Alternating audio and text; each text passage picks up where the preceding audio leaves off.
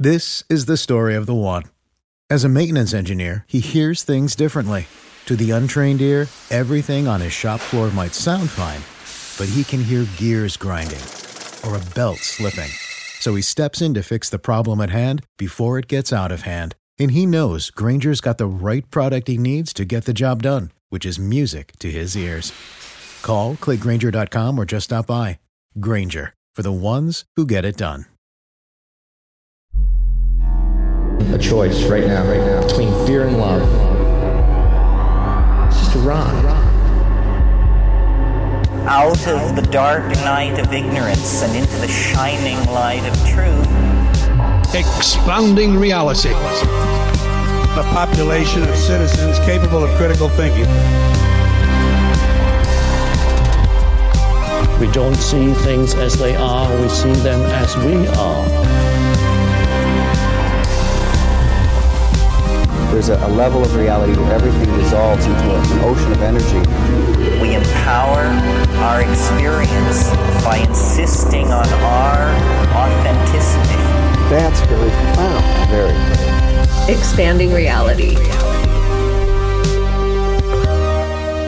Welcome to Expanding Reality. I am your host, Brandon Thomas. On this episode, guys, we have Dr. Robin McKay hanging out, talking to us about cognitive experiential self-therapy, as well as positive psychology, truth has a frequency, which is fascinating, as well as what motivates change.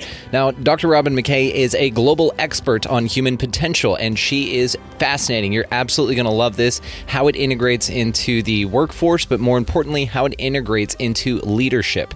And we talk about all sorts of really cool stuff, guys, and you're definitely going to want to hear her thoughts on aliens. It is fascinating, and you're just going to love her. Okay, so before we get to all that, of course, all the ways to find her are going to be located down in the show notes, her phenomenal website, and all the ways to contact her, guys. Make sure that you check her out. But before all that, let's talk about the resource links. Food Forced Abundance, Get Your Freedom from Fear On, all linked down below. Libsyn, if you'd like to start your own podcast, highly encourage anybody who has the itch to please go ahead and do that. Now is the time, and you should totally do it. So I'm encouraging everybody that wants to do it. That link will give you 2 months free, which is huge. That's great. Also, if you're going to buy anything on Amazon at all, run it through the show's link. It helps the show, and that's it. That's the whole trick to it. If you're going to buy anything at all, just run it through that link. It's located in the show notes. It helps us. Opus is the organization for paranormal understanding and support for all of your missing time, abduction, paranormal, any kind of needs like that. Definitely check them out, guys. Linked below as well. And lastly, we've got expandingrealitypodcast.com. That is going to be where links to all the socials are found, as well as merch if you want to get some of that cool stuff. You want to rock the threads. Our collaborations are over there. Lives are replayed. Too Hot for YouTube. The list goes on, guys. So just go check that thing out. Located down in the show notes. So let's get to this incredible conversation. You guys are absolutely going to love her. Dr. Robin McKay. Ladies and gentlemen, welcoming to the show, we have Robin McKay hanging out with us. You're absolutely fantastic. You and I have been chatting a little bit before here, and I'm already head over heels. I adore you. So I can't wait for my audience to get to know you here. So if you don't mind, tell us just a little bit about yourself. Sure. Happy to be here. Thank you for inviting me on to this amazing show you have created. I'm Dr. Robin McKay. I have a PhD in counseling psychology that I got from the University of Kansas back in the day. It's been so long. It feels like yesterday. And yet I look at my diploma, I'm like, whoa, it's a while ago. I don't practice anymore clinical work. I do a lot of executive coaching with top leaders from tech and healthcare primarily. I also work with spiritual entrepreneurs. And I've got a bee in my bonnet right now about ADHD and entrepreneurs. So that's kind of what I'm focusing on right now, is solving the mystery of ADHD when it comes to entrepreneurship and all things expanding reality, and how distractibility can be a gift as well as a curse, I think, in some cases. So that, I think, is enough to get us kicked off. No, it's a beautiful way to get us kicked off. And it's interesting that you say this, because it is kind of a more sensitive topic, I guess. It's up there with kind of autism and things, with this neurodivergence idea. And especially people who are finding out that they're I guess, feeling these things later on in life. That's very interesting. What put this on your radar initially? Well, so I was an ADHD kid who was undiagnosed. Girls often are, same with you. where I grew up and when I grew up, when a girl had ADHD, it just got overlooked because we're quiet, because I was always the daydreamer, the one who was late for stuff and who would mix up my numbers in math. And so then I wasn't as conscientious as the other kids or whatever, but I always got really good grades and everything else. And so that kind of was the beginning. But in my PhD studies, what I focused on was gifted and talented people. So people who have fast brains in our heads, can process things very quickly, make sense of things and know what to do about them. And looking at the intersection of intelligence and creativity, we found that a lot of highly able, very creative people have ADHD. Some now more than ever, I think it's being identified, but it's still being pathologized, except in entrepreneurship, and especially, dare I say, with the kind of the bro marketing and all the, like, I think about Gary Vee as kind of one of those guys who kind of gets pointed to when you think of an entrepreneur with ADHD. But there are spiritual entrepreneurs who I believe have an inattentive type that distracts, that keeps them from their next level of influence, keeps them from making the bigger difference in the world that they're meant to be making. That was, in a nutshell, kind of how I got here. But I didn't get diagnosed until I was, in my 30s. While I was studying had actually finished my PhD, and I was working in a school for gifted kids, and I saw all these little gifted girls who had the diagnosis of ADHD, and I was like, oh my God, that was me. And I had no idea up until that point, really no idea that that was what was going on. But that was a thing for me that when I finally understood what that was, and then was able to kind of navigate the diagnosis, but then also how to treat it naturally, how to leverage it, how to access different aspects of my brain without pathologizing them. Those were the things that I think have really helped me along the path. And that's kind of what I talk about with people who I work with who have some kind of similar experiences. How quickly are you able to diagnose that, or at least suggest that that's a possibility within someone when you meet them? Oh, for me, pretty quick. It's kind of like, do you know, I'm sure you do, the X-Men. Oh, remember yeah. Professor Xavier with Cerebro goes in and kind of finds the mutants. That's kind of, I can do that pretty quickly. I kind of have a radar for the ones who are quite bright, quite intuitive, and probably has some ADHD stuff going on as well. Just personally an incredible synchronicity. This studio I named Cerebro for that exact thing because it amplifies the message, right?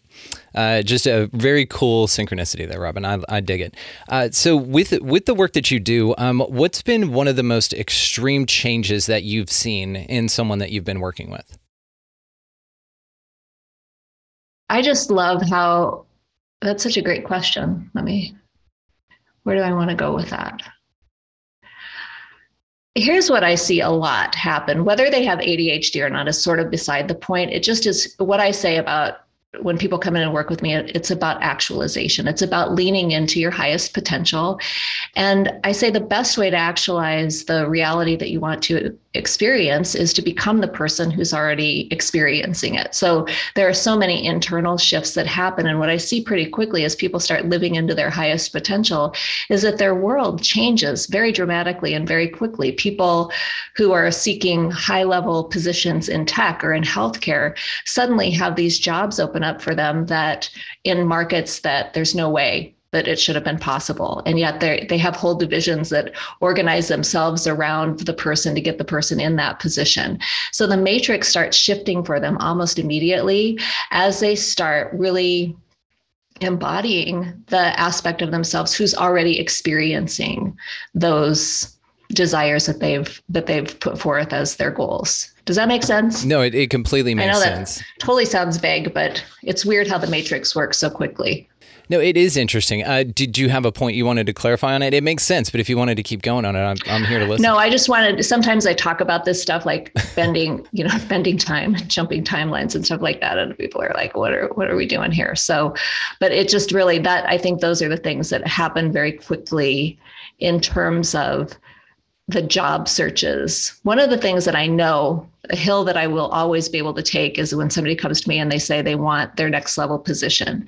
There's something that happens that I just lock in on. I've been able to do for myself many, many times throughout my career. And it's the thing that I know when somebody comes to me with I want a new job, we'll be able to leverage that. We'll be able to find that for them very quickly and have them drop into it. Yeah. So better than what they could have hoped for or imagined, frankly.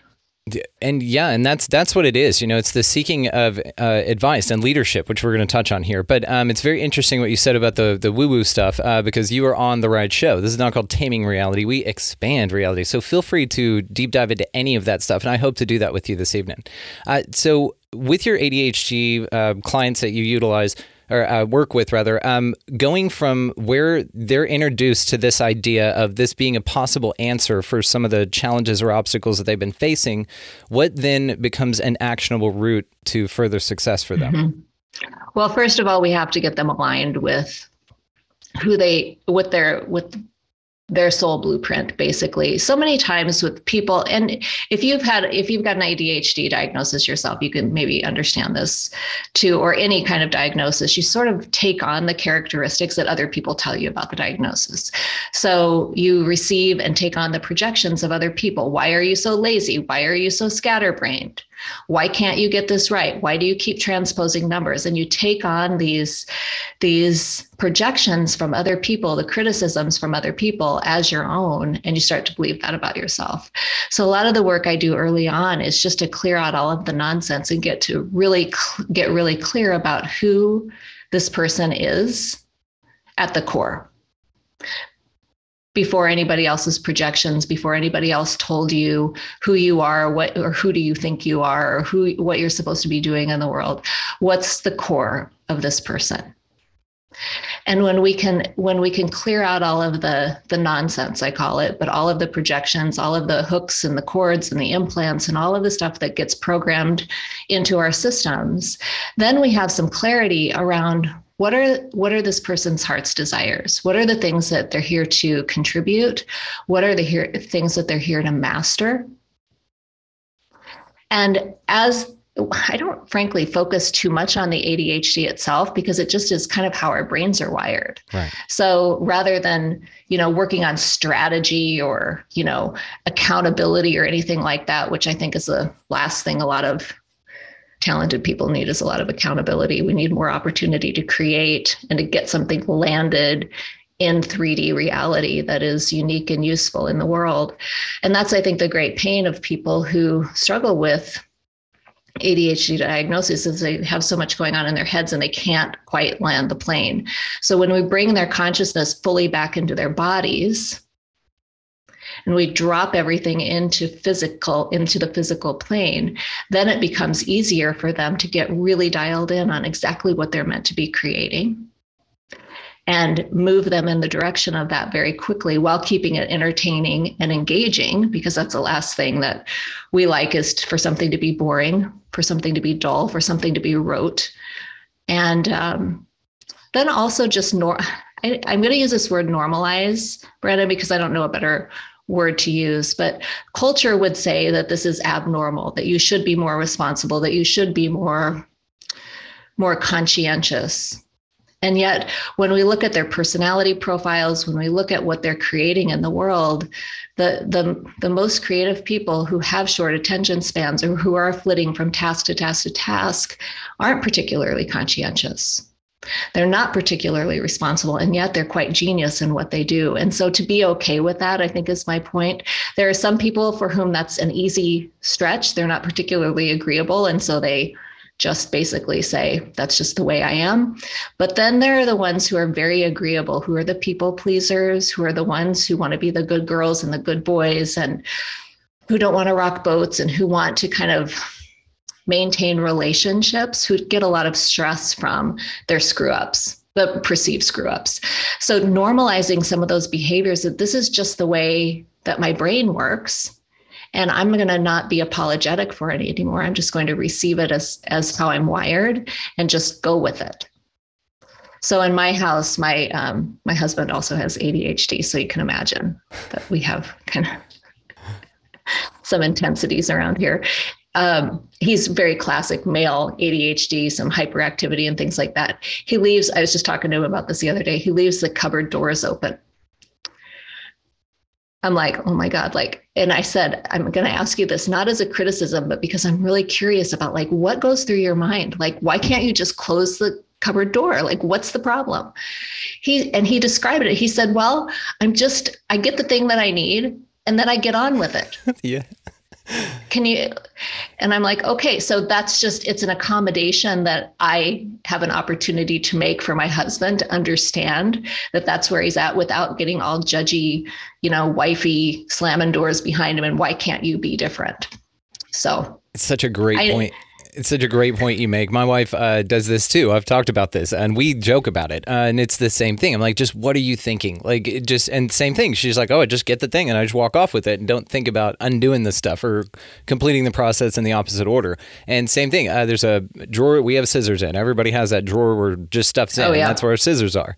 And it's right below a countertop. So she'll open the drawer, use the scissors, leave the scissors on the counter with the drawer open. And just be sitting there talking to her and I just got to scoot them into the drawer and then close it. Just nonchalant, not angrily or anything, but like you, it is an interesting and not even accommodation and awareness, which is what you bring to your work, which is very interesting. This is something I was picking up on is that you bring awareness to these folks with all sorts of different personality types that you've got to be ready to integrate with this new knowledge. And so it's fascinating what you do. I'm always fascinated by this. So with this, though, what I'm reminded of and just the way that you're talking about, it's kind of like an ayahuasca experience. You really shine light on dark, shadowy places, but it's a more grounded way, I guess, to do it rather than this extreme kind of, 6 years of psychotherapy in a few hours kind of a thing. But you have a very interesting integration process. So tell me one of your best success stories. What's your favorite came to me and then I got a letter later saying kind of a story?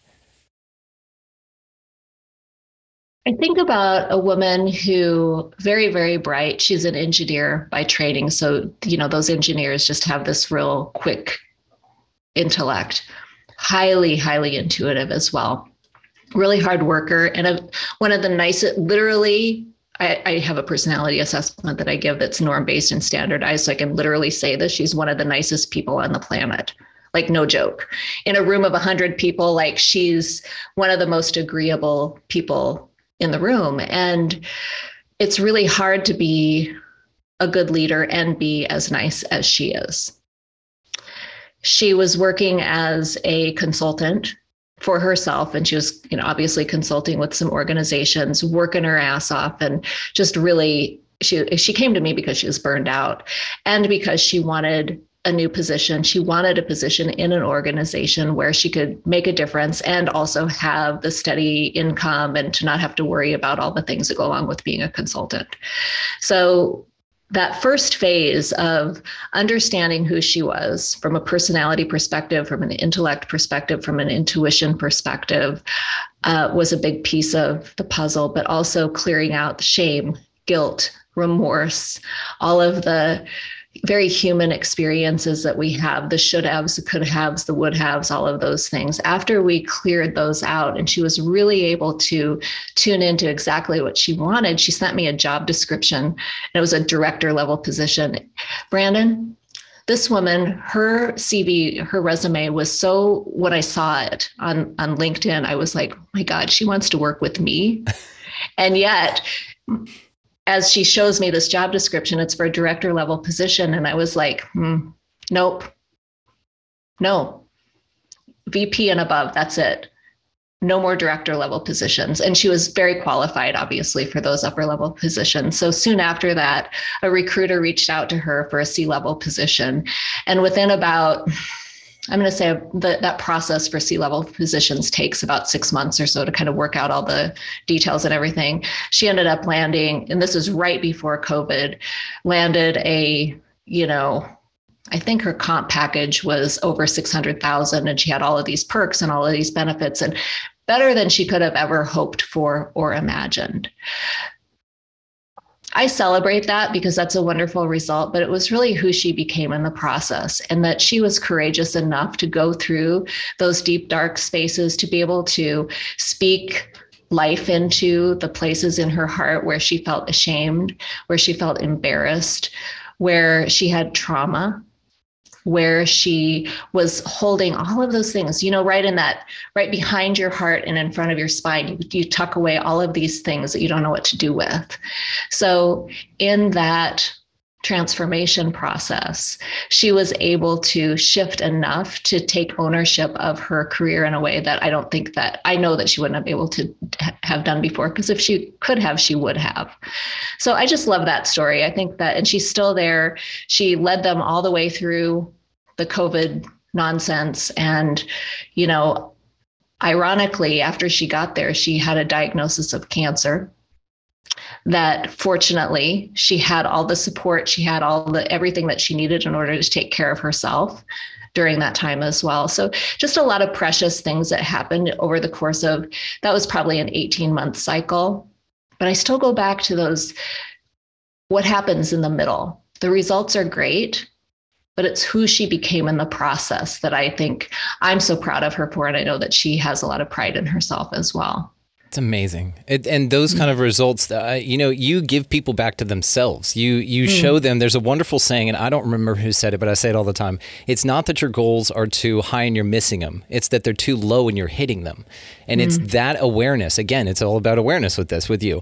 You bring that awareness to people. You're like, yeah, you could, but you could. And so you encourage folks. Why not? Why not, right? Yeah. What's the best thing that can happen, right? That's kind of the motto. Instead of what's the worst that could happen, what's the best thing that can happen? And it's like, show me. So I'm very curious how deep down the rabbit hole you go with your clients. And if you'd like, we can go absolutely further deeper. The reason I ask is because you'd mentioned some very interesting understandings that a lot of people may need further explanation on, but you're able to explain them in a way that doesn't attach itself to something that they can detach to ideologically. So my question is what's the process like for you to filter that down with the understandings that you have and to put it into 3D terms, for better use of a word? I've been translating spirit my whole life. And so it's like I speak two languages. I speak spirit and I speak English. I speak psychology. I was so grateful in grad school. And here's why. I had gone through my own spiritual awakening in my late 20s. I had a quarter-life crisis, looked at a picture of myself from my high school graduation and was like, where is she? Because she's not here. I was, bright-eyed and looked like I had the world by the tail. And by the time 10 years later, I was burned out. I was heavier than I had ever been. I was driving 45 minutes to work one way, working in a lab, doing all the things I was supposed to be doing. But my heart knew that I wasn't on my path. So I had gone through my awakening process. I was on a spiritual apprenticeship that would last 7 years. At the same time, I was getting my PhD at a very traditional classic school, being classically trained as a psychologist. And so I come in and I've got all of this intuitive language that I'm speaking. I'm speaking about soul retrievals, and I'm speaking about trauma and the way that the soul leaves the body. And I remember one of the clinical professors said, well, that's an interesting way to describe it. Let's talk about it instead, why don't you talk about it from a brain science perspective, right? Or whatever. Like there were all of these I had to figure out these nuances on how to speak about what I knew was true, in a way that the people around me could understand, that I would not ostracize myself, and that I could stand up in this field that is very privileged and quite prestigious actually, and be respected and not be looked at like some nut, on the fringe of things.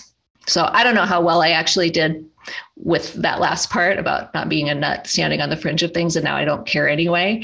But at the time, positive psychology was this beautiful bridge, because positive psychology was looking at things like gratitude, hope, spirituality, and examining them with a scientific lens, and doing so where there was actually data that supported everything that I knew. So for a long time, I would just lead with positive psychology. That's always been my go-to, especially because I do still so much work in the corporate space with tech, especially with medicine, especially. The intellect requires some kind of data to let it relax enough so that then I can get to their souls. Not everybody who's in tech, not everybody who's in healthcare is going to vibe with me. I get that. But there are those emotionally intelligent people who are, if they're awake, they're still in the closet. If they're not awake, they're getting ready to wake up in some way. They're in existential crisis or something like that. And that language around positive psychology was enough to signal to them that I was somebody that they could come to talk about these deeper things that they knew they needed to resolve. I don't know if that actually answered your question, but that's where I wanted to go with that. No, it did. And now I'm just thinking about the work with like Dr. Emoto with the water studies. And this is scientifically proven. And you guys have to take a look at how emotion is affected, or water, which is 70% of us, how that is affected by intent or emotion. And this is a physical manifestation of this. So it's easy to kind of buffer that gap with those kind of examples, as well as I'm thinking about, Dr. Lynn McTaggart's work with the intention studies that she did, the power of 8 and all. And this is clinical study stuff that is actually documented that shows change. And there's countless of these. The book Holographic Universe by Michael Talbot's full of it. An End to Upside Down Thinking by Mark Gober, full of it. So it's full of all of these clinical examples to where now it's easier for folks like you that know the truth, your truth, that you would like to articulate because it's helpful. And I've had doctors on here, MDs, that talk about how they're psychics, but they can't really talk about that. You know what I mean? So they know what's going on with their patient and they'll phrase it in a way and they're like, hey, are you having problems with this? But their dead loved one is standing over the shoulder and they can't really communicate it that way in that setting. So, but this is the hardest thing for clinicians. And this is something that I struggled with for a long time. And I've reached a point in my career where I just say what I think now, because the dead people come in and talk to me all the time. And now my clients know that. Awesome. But for the physicians and for the psychologists who are psychic, who are highly intuitive and who do have connection with source, I know this because I had this experience myself while I was practicing clinically. It felt like I was practicing with one or both arms tied behind my back.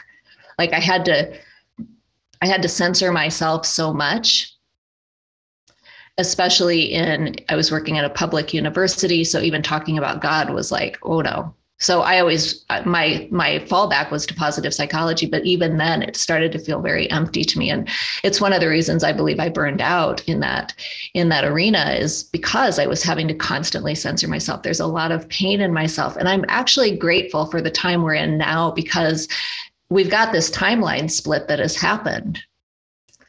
And it's becoming, this bifurcation has created the conditions for us to really be able to see what direction people are headed with their lives, what timeline they're on. And there are people clinically, there are physicians, there are even engineers and scientists who are saying, what's the future of our field from the higher perspective?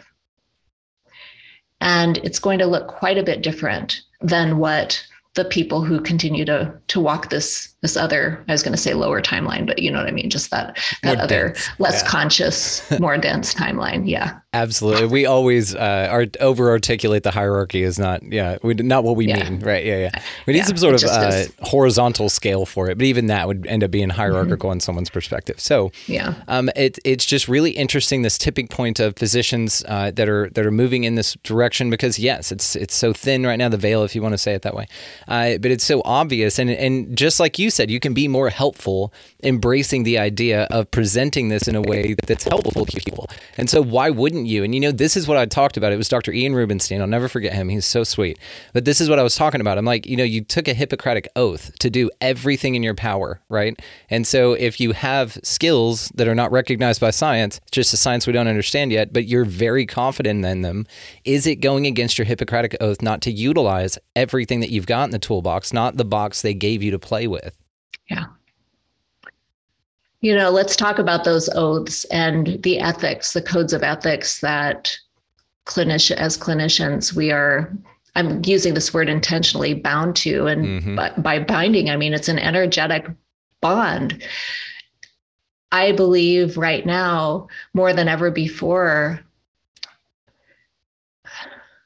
I'm looking for words just a second here, because it's such an important thing that you bring up, that at least for me, the code of ethics in my field basically says the same thing as the Hippocratic Oath, which is do no harm. And yet the medical system is set up to actually harm patients. Yes. Yeah, thank you am for I saying doing? I'm a truth teller. Yeah.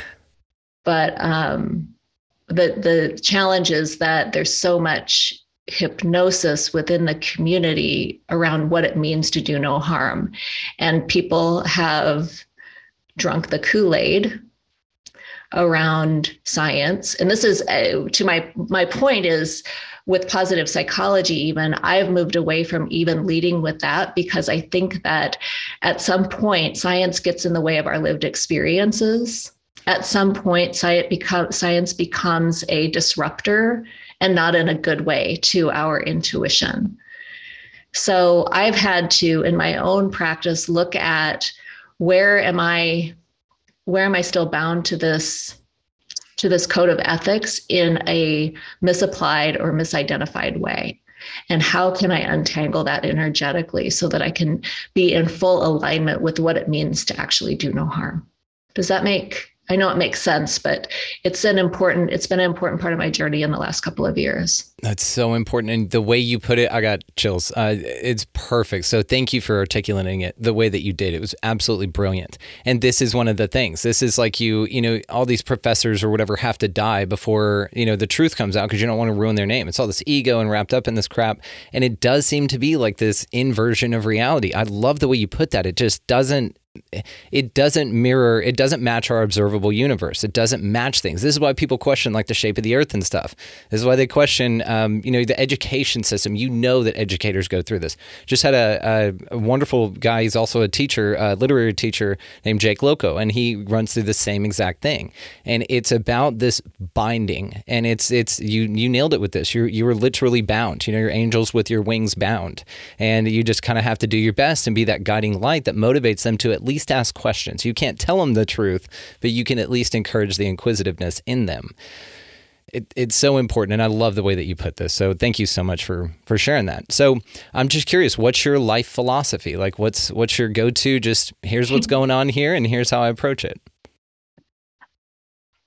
Well, in the last couple of years, as I've been riding this wave of life on this earth plane, what I've realized is that I'm either in the Matrix movie or I'm in the Hunger Games, and I'm not sure which, and it may be both. A little bit of both. A little Westworld too. Sprinkle that in there. You got it. Yeah. Oh, you're right. You're right. So given that, to be honest, there have been periods where I've been in, I'm going to say, full-on existential crisis. Oh yeah. In the last couple of years. And that has been hard because I'm also a leader. And I'm also somebody who is meant to be shoulder to shoulder on the front lines of this deal. And yet in my private moments, there have been times where I'm like, what did I even sign up for here? What is real? There have been times when I can't even look at the night sky anymore because I'm not sure what's going on. So there's been a lot of, for me, movement in terms of what my life path is. Where I was, I shot a video at the end of 2019. Oh my gosh, you should see me in this video. I'm beautiful. I'm glowing, my hair, my nails, the whole thing. And I'm like, oh, sweetheart, you have no idea. Oh, my heart just aches. And we've just changed so much in the last couple of years. There's been so many things for me that have come to light in terms of how this world works and who's in charge and what's going on behind the scenes. And so I've had some come to Jesus moments with myself and with my God. And I have said, I just need to know why I'm still here. What is my role? What is my purpose? And the message that just keeps on coming back is God's not abandoning his people. And I am his hands and his feet, and I need to be here too. So with that in mind, then just that restoration of consciousness, the liberation of consciousness, the being free within myself to tell my clients, well, your dead father is here. Would you like to have a conversation? This is something that has been going on for years since I was a kid, but formally in my work since I was in graduate school. And I would have to find a way around it and tiptoe through the tulips in terms of, and now I just say it and give them an opportunity to say yes or no. That's it. Well, and what you said about leaders, and so do you ever disclose when you're vulnerable to anyone that you're a leader of? And the reason I ask is because a lot of times that can motivate people that you're leading even more, because they're able to see it's not a weakness, in that way. It's that you're able to display to them your vulnerabilities and show that you're, human, and that you feel and that you still experience that stuff. What I have learned, a gift of my training, is to do that deep work behind closed doors. So I have my alliance of people who I work with privately. After I'm through the rough patch, I will, just as I'm doing now, I'm through that rough patch. So now I can talk about it here with you. But if I were still going through that, I would be in a puddle on the floor and you'd be like, get a hold of yourself, chick, like that. It's that deep seated work that I think it's important to have privacy for. But I also always want my people to know that I am human in this too. I have a vision and I can see around corners. I don't like what I'm seeing all the time. And maybe that's because I need to elevate my consciousness some more. Maybe that's because just what I'm being shown is a pretty bleak situation that's coming forward. So I'm very mindful about that, to not process publicly what I haven't at least mostly resolved internally. It's a great way to put it. Yes. Because, there are some people who will go online and, share everything and overshare and get vulnerable for the sake of being vulnerable. And that's not how I have ever been in my work. So it's not something that I see shifting now, but I certainly, as soon as I'm through it, I'm going to have those conversations. Yeah, this is that emotional intelligence that you talk about. Of course you feel it, but you don't display it, right, in a way as you're going through, because that's a very private moment. It's a very private time. It's got nothing to do with anybody else. Plus, putting that on display, it's like comedians say this about acts that they're working on. They're like, don't record this, because I'm working on a joke. I'm getting through it. I'm processing it. It's not finalized yet. And so in that moment, it's an opportunity for you to be a greater, grander version of yourself. But sometimes that's not pretty. And yeah, the puddle on the floor thing is absolutely necessary for great growth. I mean, I absolutely empathize with this. I have my close circle, same thing. I'll tell the folks all about it later, but let me get my shit together first, right? Yeah, because the snot and the gnashing of teeth is just not. It's not for everybody. I'm a lot when I'm going through my emotions. So I think that it reminds me Battlestar Galactica. So they're on their trek, and Captain Adama says, we're going to Earth. We're going to find Earth. So they go on their trek to find Earth. And there's some point in that series where he confesses to, I think, the president. I don't remember who he confesses this to, but he basically says, I don't even believe that there is an Earth, but my people need to know that there's something beyond space. I just got chills. So that's kind of when I look at my philosophy of vision, of creating meaning and purpose in my life and helping my people to do the same. I think it's really important to be able to acknowledge that sometimes we are in existential crisis, and because we're human, but it's probably not the best idea to announce that to the entire, crew that you're working with, for example. Could not agree more. Now, about existential crisis, is it necessary? So the reason I ask this is I feel like a lot of things that people take on and take responsibility for and feel emotions for that have nothing to do with them. And it governs the way that they interface with their reality, and it kind of robs them of the moment of now if you're not in the moment of now, right? And especially for things, let's say, coming out of the TV, for instance. So what is some good advice for you to give to people to manage those expectations? Well, the first question that you asked, is it necessary? Is an existential crisis necessary?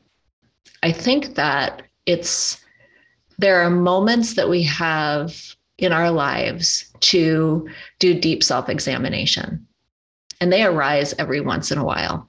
If we were always in existential crisis, that would be, first of all, ridiculous, and secondly, mostly fake. So I think that we can get entangled with the things that, as you said, are coming out of the TV, the reports that we're hearing from the other side of the world and so on, that may or may not even be true. And those are a lot of times distractions from what our purpose is. So we have to be discerning. And one of the things I see happening in our awakened community is, especially with people who are just new to intuition, who are just learning like all the nuances of what it means to actually feel something that maybe doesn't even belong to you, or to know something that other people know, or to have a real truth bomb just drop in and just know that you know it. We require a level of discernment. We cannot throw our intellect out, but neither should we be bound by it. The intellect is meant to be our servant, not our master. So I think that in terms of existential crisis, I don't think that we have to go into healing crisis every time we need to make a transformation. I think that that's going into crisis is optional. I think it takes a psychologically mature person to be able to feel his or her feelings, to be able to move through emotions, to move through difficult times without losing our shit, or at least without doing so publicly, and to keep ourselves together, because we are, after all, leaders, and we are, after all, on the cusp of a new world that we are ushering in.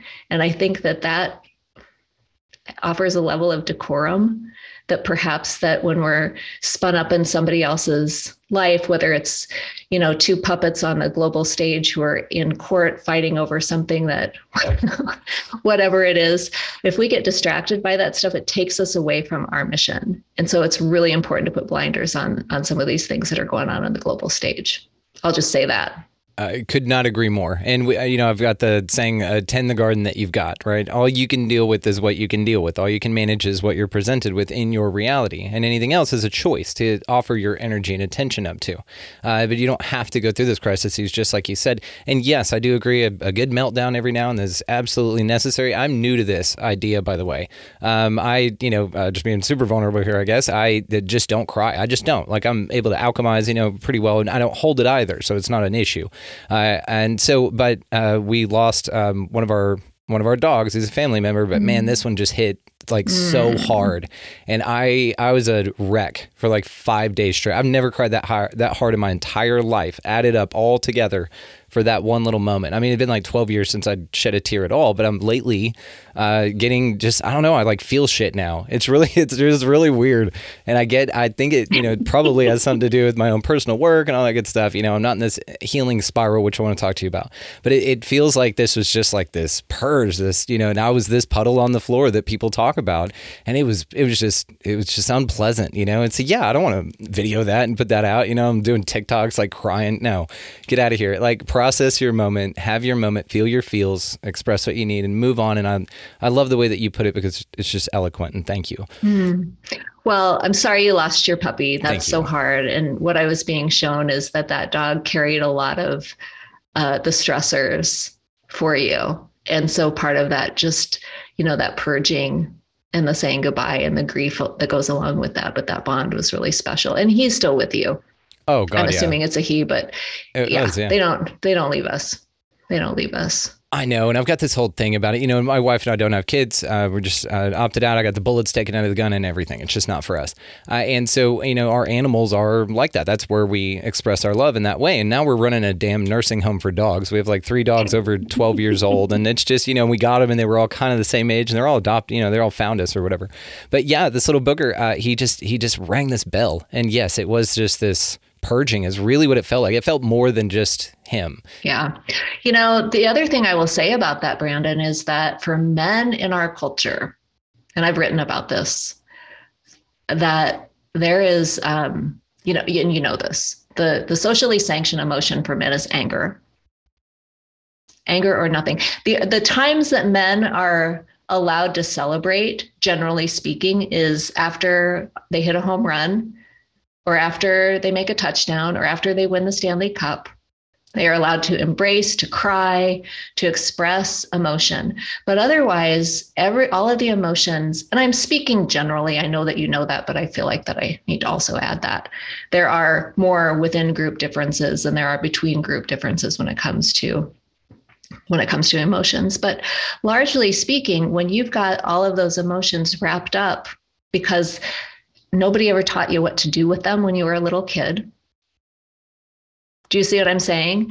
So what a gift that this little pup gave you, as I'm going to use this word intentionally, as an excuse to feel your feelings. That's a wonderful way to put it. And it really, though, I'm smelling what you're stepping in, and I completely agree with that.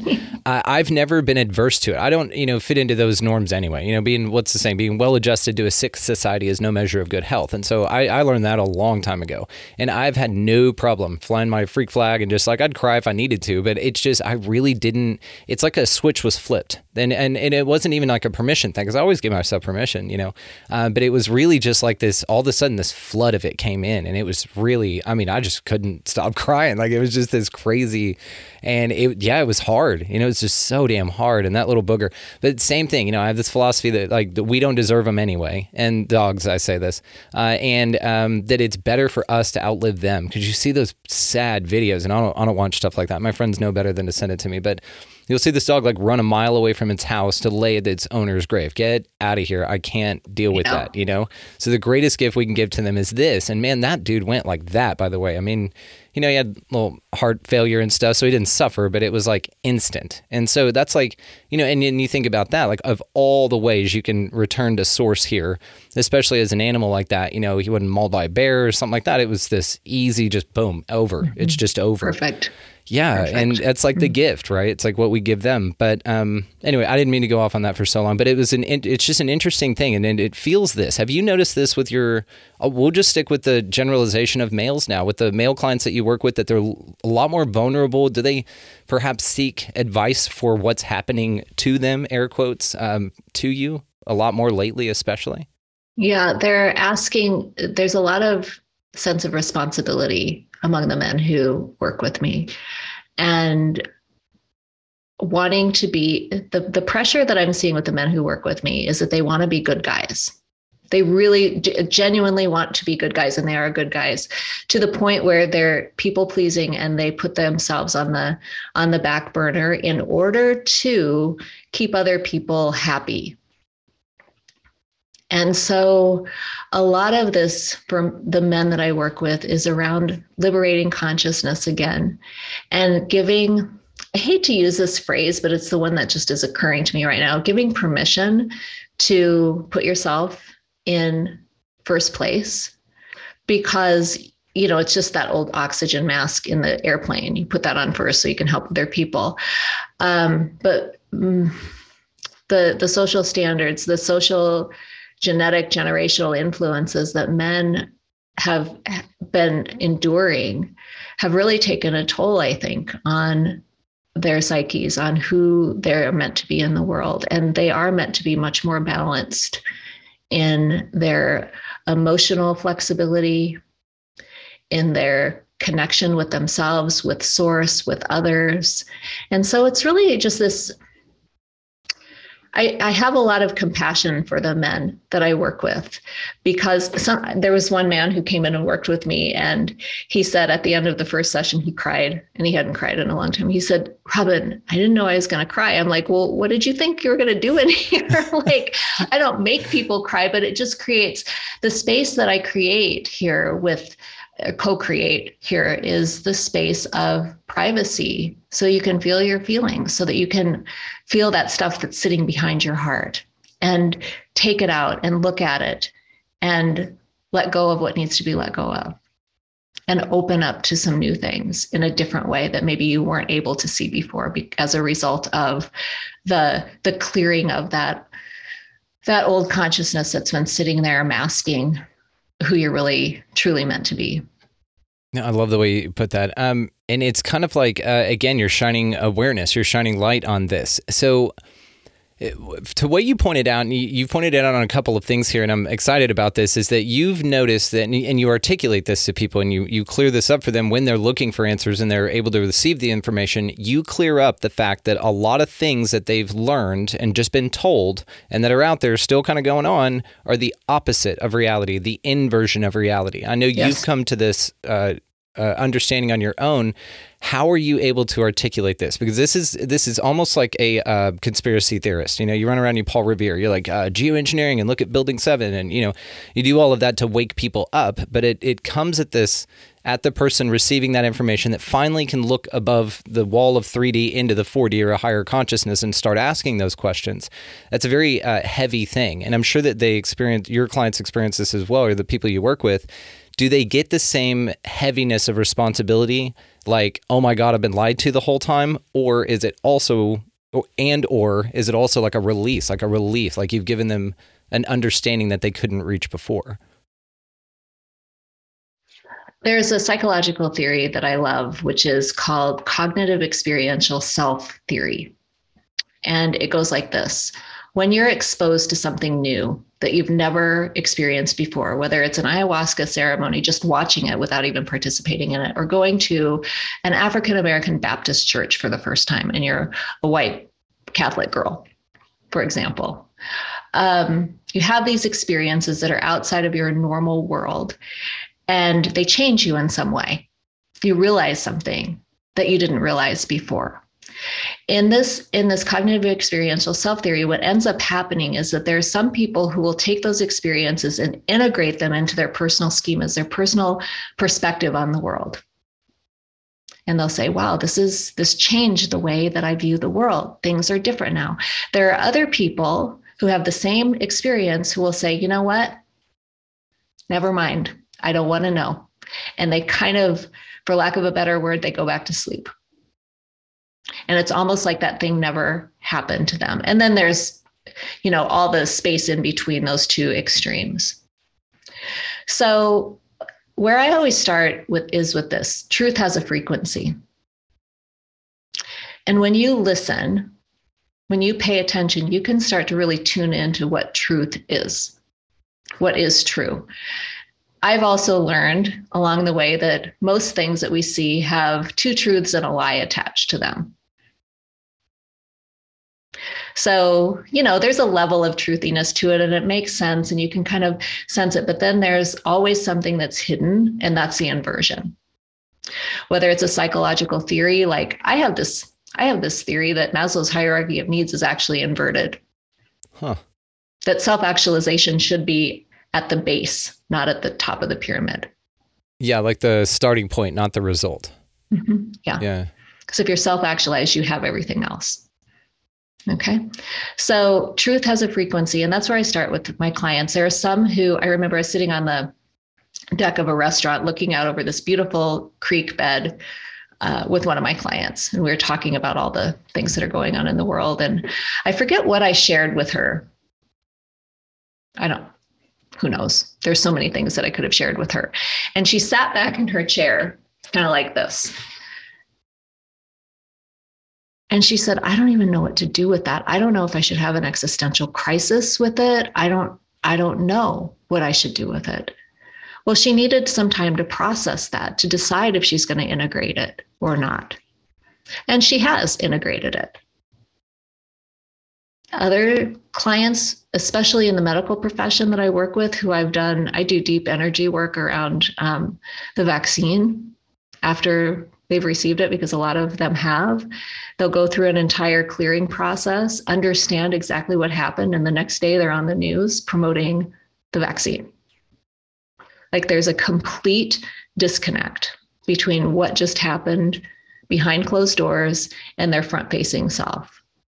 And that tells me how deeply they're embedded in this very sick world that we're living in. It's very sad. It's very sad. What I have had to do for myself, because I want to shake them awake, is to say, wait a minute. This is something that one of my teachers has been really clear on and helped me with a lot of times, is free will. That I don't get to say what they choose. I don't even get to wake people up. It's none of my business. Some people are not meant to wake up.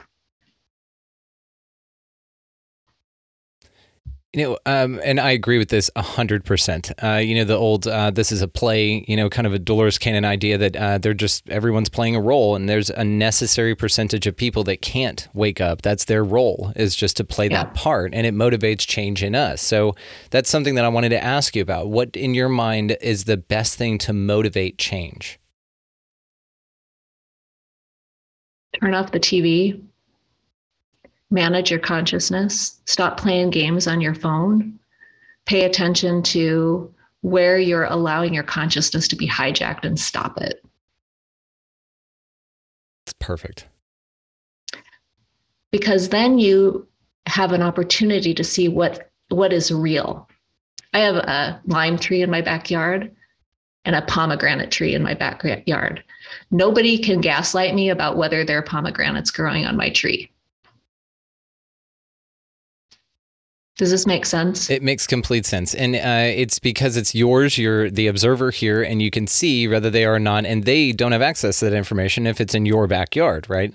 And this disconnect between what's presented and I'll say what's yelled at you. And that's kind of the thing that turns me off the most, or that's an indicator for me that I'm not in alignment with this, and that what you're yelling at me demands that you yell it, because again, truth has a frequency. I love that you put it that way. That's just ringing with me like crazy now.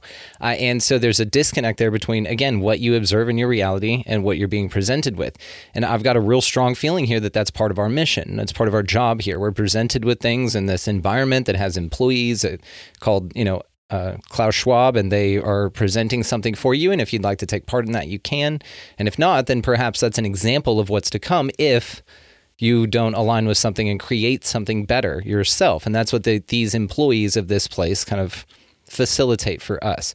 This is just how I view this. What are your thoughts on that? The dark forces, or the lizard turds, as we call them here on the show? Well, two things. I always remember that we are true creator beings. And the only thing somebody who's not a true creator being can do, in truth, is to invert something that you or I have created. So we need to be really discerning about what we're creating and for whom we're creating it. And I think, to me, it goes back to not allowing your consciousness to be hijacked. Consciousness is commodity. And we have to guard that.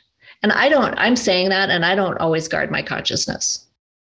I watch Netflix. And then I had to watch Netflix last night. I had a bad dream last night. Coincidence? No. I woke up from it and I'm like, oh, that was shady, what just happened there. And I can see it. So I have to get better at that too. But I think that the dark forces, their agenda is very compelling, seductive, and in some ways magnetic. And when you feel drawn into something that is seductive, magnetic, and compelling, it's hard to get untangled from that. I think the best way, again, to do that is guard your heart, guard your mind, and look to the light inside of you. Because there's a lot of false light out there too, as you know. Oh, yeah.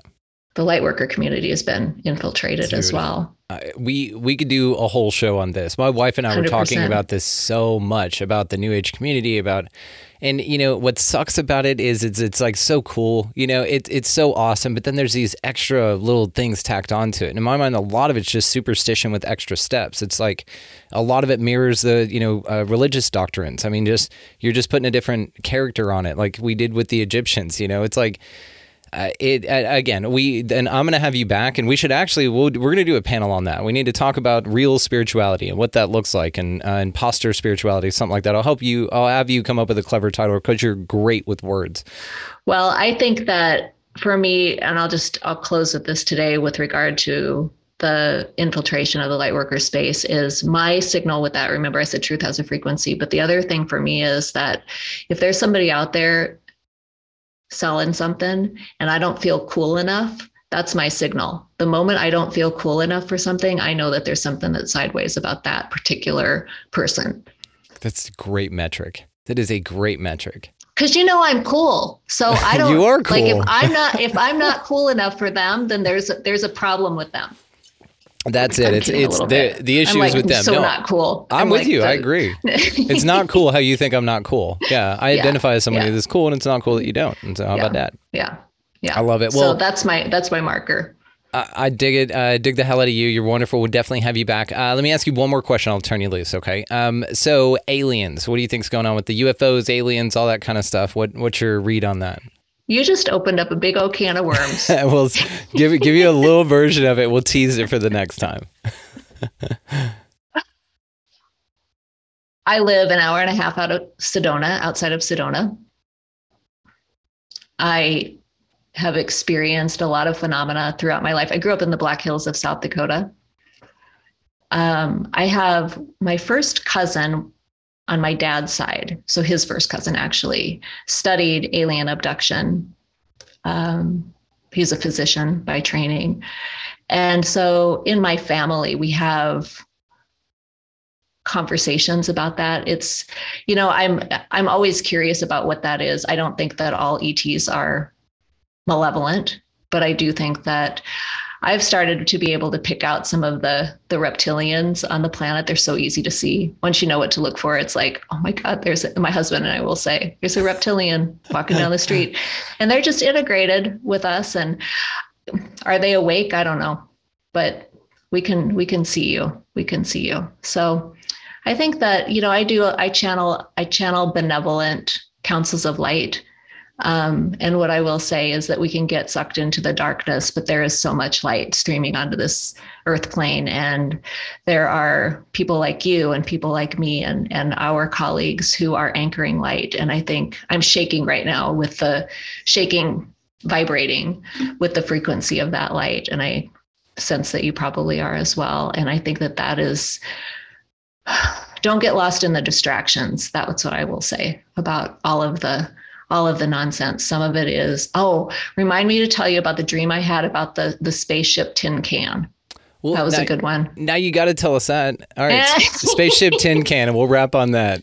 Yeah. So this was like, I'll say it was like May of 2020. So right kind of as the pandemic was rising and everyone was being sent home, and I was having I haven't eaten meat since the pandemic started actually, but I had this dream. And it wasn't a dream, but it was in my dream state of, I was on a movie set and they were filming a movie about aliens getting ready to land. And it was such a bad movie set. It was a terrible movie set. And all I could tell is that it looked like the spaceship was a tin can. Everything was fake and everything was an illusion. But they were trying to cast this as the big deal, the alien invasion. So that's what I actually think of a lot of it. There's two truths and a lie in all of this as well. So yes, and we have a big rabbit hole to go down with that because we just do. So we're gonna have you on very soon. So Robin McKay, I can't thank you enough. This is so awesome. All the ways to find you, of course, will be located down in the show notes. You guys definitely check her out, and you are Soul Tribe for sure. You will be back. So thank you so much for everything. You're absolutely amazing. You're welcome. And thank you so much for creating this space for me to be able to talk about these important topics. It's vital. A phenomenal conversation with a truly remarkable spirit having a human experience. Dr. Robin McKay, thank you so much. Guys, located down in the show notes are all of the ways to contact her. Make sure that you check her out if you feel called to do so. She is so cool. So thank you so much, Robin. I will definitely be inviting you back on. Located down in the show notes as well is our resource link. So Food Forest Abundance, get that freedom from fear on Libsyn. If you'd like to start your own podcast, that link will give you 2 months free. Amazon, if you're going to buy any damn thing at all on Amazon, run it through the link. It helps the show. Opus is down there as well, guys. Check out that resource link for any missing time, paranormal, any contact type event that you feel that you've encountered. Definitely click that link, Opus. They can for sure help you out. Finally, located down in the show notes there, guys, is expandingrealitypodcast.com. That's going to be where links to all the socials are. Merchandise can be found there, as well as we've got lives that get replayed, YouTube, all the too hot for YouTube stuff that we just can't put over there because it's way too hot. Check all that stuff out, guys. It's a central hub for everything, and most of it is completely free. Now, I'll also mention here that this is a value for value system. So if you guys find this valuable, there are ways to, throw some 3D energy at your boy in the show here to keep it going.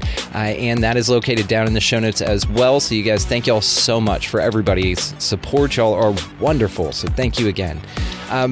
To cap it off, guys, go out into this incredibly beautifully mysterious place, whatever the hell this thing is, and y'all just pick up a piece of litter, smile at everybody that you come across, lizard person or not, which I think it's really cool. Robin and her husband can spot the lizard people and say, that's a lizard person, but let's still be cool to him, because she would smile at them as well.